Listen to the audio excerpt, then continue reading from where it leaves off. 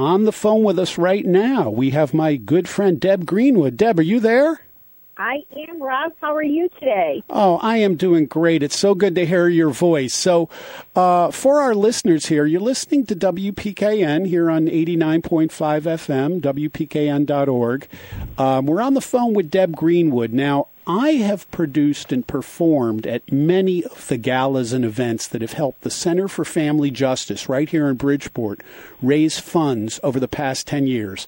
And Deb and I, over that time, we've become close. And I would tell you that I have worked with probably 24 local nonprofits here in Connecticut over the past 15 years with Band Central.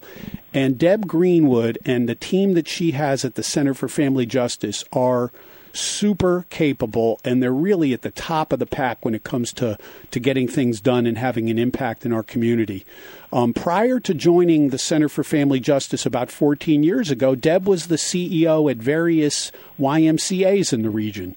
So what that gave her was this extensive experience at all the aspects of running a business, developing programs, and serving the community.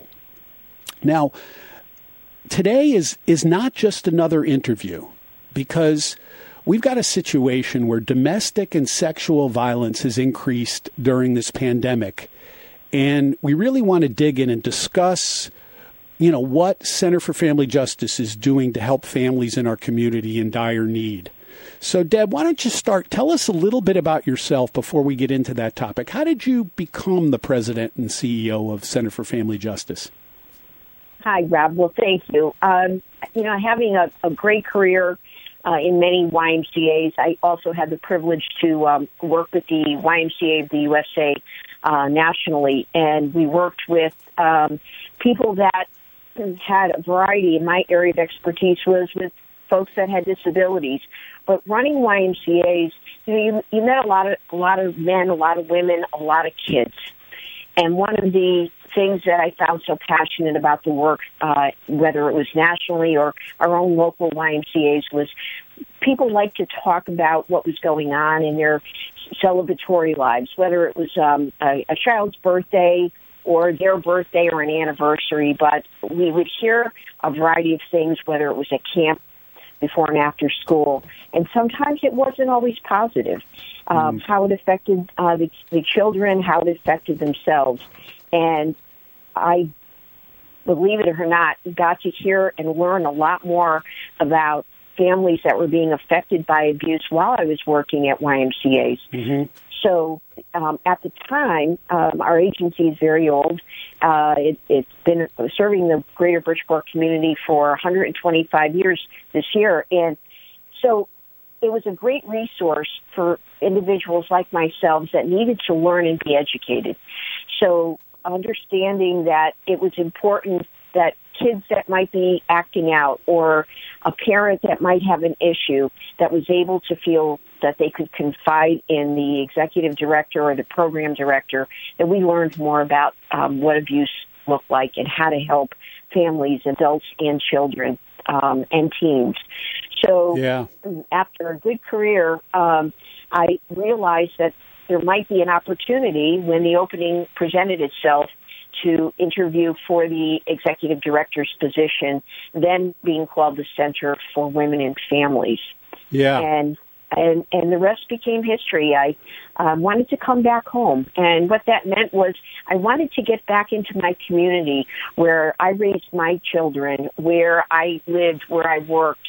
I wanted to really put my efforts, instead of getting on planes, trains, and automobiles and going all around the country, I really wanted to stay in my community. And I was fortunate enough and very humbled to this day to be named the CEO and president of then the Center for Women and Families. And from that point on, the question that always came running a national organization was, what's the best way to serve your members or your clients or your constituents? And we asked the question, what's the best way to serve victims of abuse? And we found the model of bringing co-located programs and services under one roof.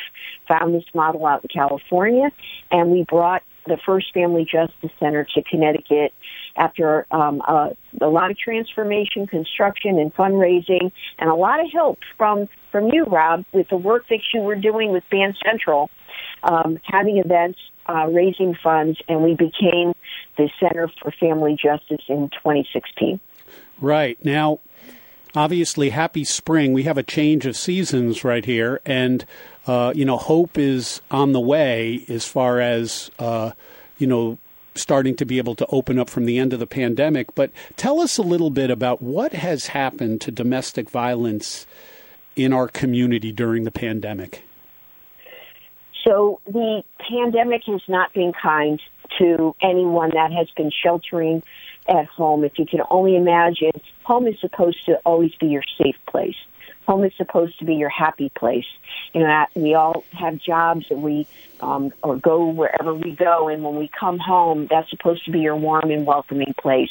And because of COVID, 99.9% of us all had to become remote and work from home. So that alone was quite a change. Kids having to do schoolwork from home. But imagine your home is not a happy place. It is a violent place. It is an unsettling place. So what we've found, it got very quiet in March, where the clients we had been working with really went dark. We obviously had our clients that we were reaching out to. We were able to let people know we were still going to work with them via phone, texting, laptops, whatever modality we could. But what we started to see by the time we got to mid-April and May of last year is something that we've been calling the second pandemic. The percentages are staggering. We serve normally about 4,000 to 4,200 individuals just in the greater Bridgeport area every single year. What we've seen now is in our shelters a 51% spike in need for safe houses. People needed to get out of that home environment, whether it's their apartment, their condominium, their house, whatever it was. It became dangerous. Well, Deb, that, by the way, that also triggers me that I want to remember to ask you to talk about the new safe house that the Center for Family Justice is building. It's called the Empower House, and I'm really proud to be part of we call it the construction crew committee that's been strategizing and helping make this thing real. But tell everybody where we are in that process and what this is going to mean for the community, having a new safe house with all these amenities for people. Yes, so just before COVID hit, we already had started talking about this, and Rob, you've been such an integral part of us talking about finding that right place, and we did. We found a larger home. We found a house that can take people out of the hotels they're currently staying in. The safe house 22 years ago that we currently have was good then, but the rooms were too small right now. Families that have, or a parent coming in that has more than one or two children cannot all stay in the same room. The new Empower House, the bedrooms are twice the size we currently have. They also have counseling rooms right in the house. And under that same roof, we have a meditation room. We have a computer learning lab. We'll have Deb, we got to name it the Rob and Monroe Fried Meditation Room. There we go. There we go. Okay, but just saying, Deb. It's the Rob Fried Meditation and Wellness Room. No, I got to get my wife's name in there too, though. Oh, absolutely. Hey, where can you tell us where it is so just so people can kind of visualize what you're talking about? So I can't give you the exact address and location because, as you can only imagine, a safe house has to have a confidential location. But what I can tell you is it's in the greater Bridgeport area, and it is a beautiful, warm, welcoming house that has also space eventually for even a safe kennel. That is a very valid reason for not answering my question. But that's okay. That's okay because it's close to transportation. It's close to our main headquarters. But it's close to everything someone needs where they will feel safe in a beautiful neighborhood and in a very welcoming and warm environment. Now, one of my guests here, Stephanie, I happen to know is a dog lover. Now, tell us, just I happen to know the answer to this question, but tell us about how this new safe house is actually going to be pet friendly. Yes. So when we were looking at, again, talking to folks, why the question you always will hear is, why didn't she or he just leave? And, there's many reasons, as we know. How will I live? How will my children live?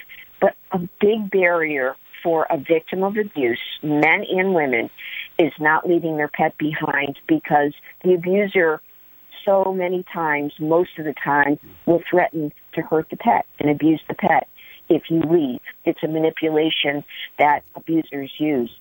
This site will allow the individual to bring the dog or cat and have, not in the house, but right on the property, because our shelters that take in our pets can only really keep them for a day or two. That in the entire state of Connecticut, and we did our homework on that. So many times my staff will take the pet if someone's in a very dangerous place, or they'll give their pet to a friend, and they may not ever see the pet again, because obviously it's not being cared for, because that pet is family to each one of us. Yeah. I was going to say, right as you were right. Oh, go ahead. Finish, Deb. Go ahead.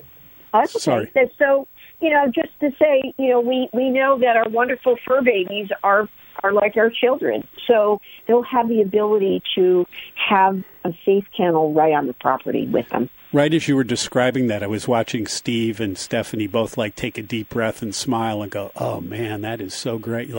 It's something you don't think about what you said about the using the pet as blackmail, in a sense. Yeah. And yeah. But so as we wrap up here, this Friday night, the 26th, is the 125th Jubilee Gala, virtual. 125 years right here in Bridgeport, of the Center for Family Justice. Tell us a little bit about the gala and how people can check it out. Yes, so we're celebrating all the past board presidents of the board of directors, from the YWCA in 1895 to the Center for Women and Families in 1997 to the Center for Family Justice since 2016. And we will be announcing and talking about the Empower House project as well. You'll be actually able to see and hear Rob Fried and meet our honorary chairs, Alan and Patty Mazurek, and our board chair, Captain Mayolo. And you'll watch some videos about what a reenactment is, why someone has to leave the safe house. If someone would like to get a ticket, we still have plenty of room. It is virtual. You'll get a special link. You can go to the Center for FamilyJustice.org to purchase this ticket, or you can just pick the phone up and call our development office at 203-334-6154. So people can watch this right on Facebook Live. What is it going to be, about 45 minutes total? Exactly. So not too long that you could be cutting your vegetables. Steve, you could be making your Friday night pizza, sipping a little wine, and check this thing out. So, Deb, thank you so much for all you do, for your passion, and for joining us here on the radio to talk about this really important cause. Well, Rob, thank you for all you do to help not just the Center for Family Justice, but so many nonprofits that are really going to need the support as we move, hopefully, out of this pandemic and need the support that you provide. Thank you for getting public awareness out there and helping anyone that might need support from the Center for Family Justice. Everything we do is free and it's confidential. Thank you. Oh, fantastic, Deb. Well, thank you very much. We're going to play a little music here just to let you take in what Deb just said, and we'll be back in a moment. Thank you. Wow, what a show. Deb Greenwood, something else, huh? Inspirational stuff from Center for Family Justice. Mm-hmm. I can't believe 125 years. Isn't that remarkable? That is. Good for them.